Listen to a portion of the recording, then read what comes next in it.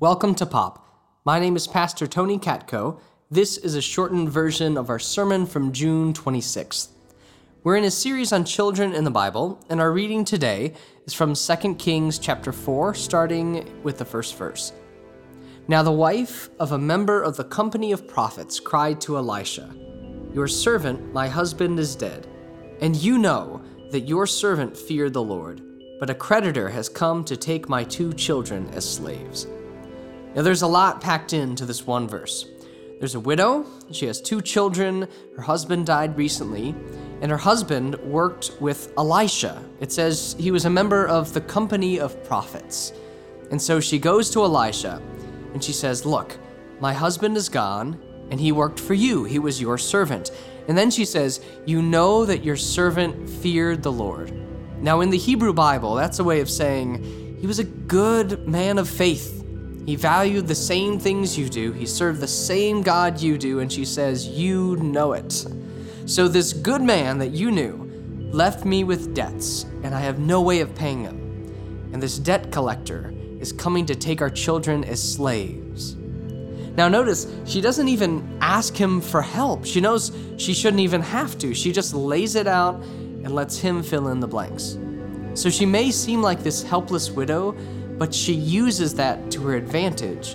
She's smart and persuasive. She knows how to play her cards well.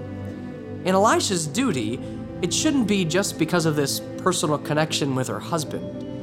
In the Old Testament, God tells Israel not to forget the poor, the widows, the orphans, and the foreigners over and over again.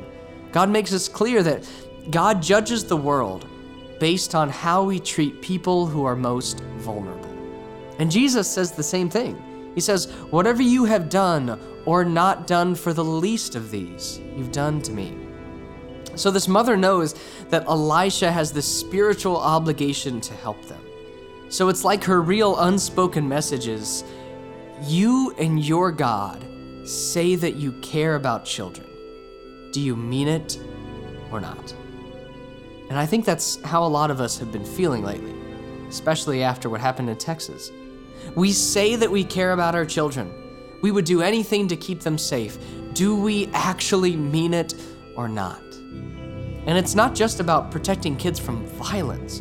Do we care enough about families to make sure that no child is hungry, that every child has what they need to thrive? Do we care about them or not?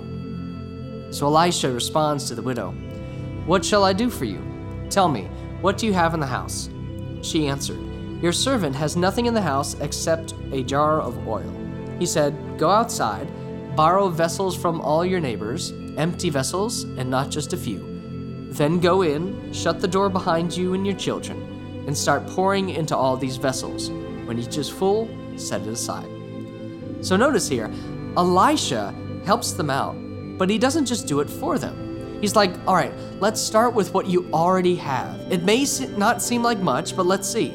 What resources, what skills, what connections with your neighbors? Let's use those and see what happens. And so here's what happens. So she left him and shut the door behind her and her children.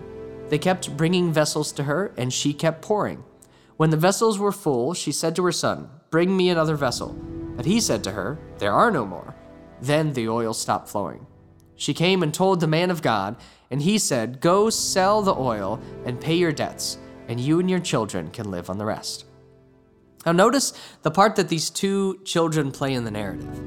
Just like the widow, they're not just these helpless victims. When given a chance, they'll do whatever it takes. They'll work hard and play their part. And think about the skills they have to show. They need to be confident and brave enough to persuade all their neighbors to trust them with their empty jars. And they need to do this pretty quickly before the debt collector comes back for them. So they have a job to do, they do it quickly, they do it efficiently. And when you think about it, the work that these kids do that helps them stay out of slavery, it demonstrates why they would be valuable slaves to someone. Now to us, of course, the idea of slavery and children used as collateral for debts is horrifying, as it should be, but it was the reality. So the story has a happy ending, But it's set in this horrible situation that these children just lost their father and they were going to be taken as slaves just because their family is too poor. Now, even though we may think that this is an unfortunate part of our past, the reality is that the same thing happens in our world today. We know from our partners in the Haitian Timon Foundation that child slavery is all too common in Haiti. Maya is the in-country director, and he grew up as one of these child slaves, a restavek, and his story is a common one. His mother couldn't afford to take care of him and the other children, and so she gave him to this distant relative, hoping that they would treat him well. But they didn't. They treated him like a slave. And Maya eventually couldn't take the abuse anymore, and so he ran away to live on the streets. And that could have been a death sentence. But eventually he has found his way to St. Joseph's, and this place that gave children like him an education and a home. It gave them a future. Now, HTF started with St. Joseph's, but it quickly expanded beyond just the needs of the children themselves, because they knew if you want less child slaves, it's the single mothers that you need to invest in. Now, I want to pause for a moment just to acknowledge that it has been a difficult time in the news for people who could be mothers in our country. A lot of people are terrified and outraged. And regardless of how you feel about the Supreme Court decision itself, we have a lot of work to do. We can do so much better of a job supporting the women and the children in our country. So in Haiti, HDF decided to invest in some of the poorest women in the area to give them training and resources so that they could support their families. So if you wish that you could do something for real live children today, faced with the same situations as this Bible story, you can. Funding Haitian Timon Foundation, that's a tangible way to do that. And of course, there are plenty of ways to support children and families that are local too. Peace partners with Gehanna Residents in Need and the Hardy Center. Both of these help families right here where we live.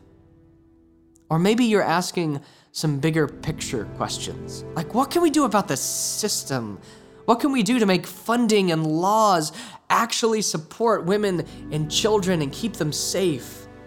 Well, maybe if you're asking that, maybe God is calling you to advocacy work. That could be a way that you live out your faith by advocating policies that support the most vulnerable. You see, we all have our part to play. That's what we see in this story. Elisha had his part, the mother had her parts, the kids had their parts. We all have our part to play, whatever it is. Because we believe in a God who doesn't forget about any person who's on the margin. Our God cares for the poor, the widows, the orphans, the least of these. Our God teaches us that every desperate person matters. Every desperate woman or caregiver or child or family matters. So may our lives show the world that this is the kind of God that we follow.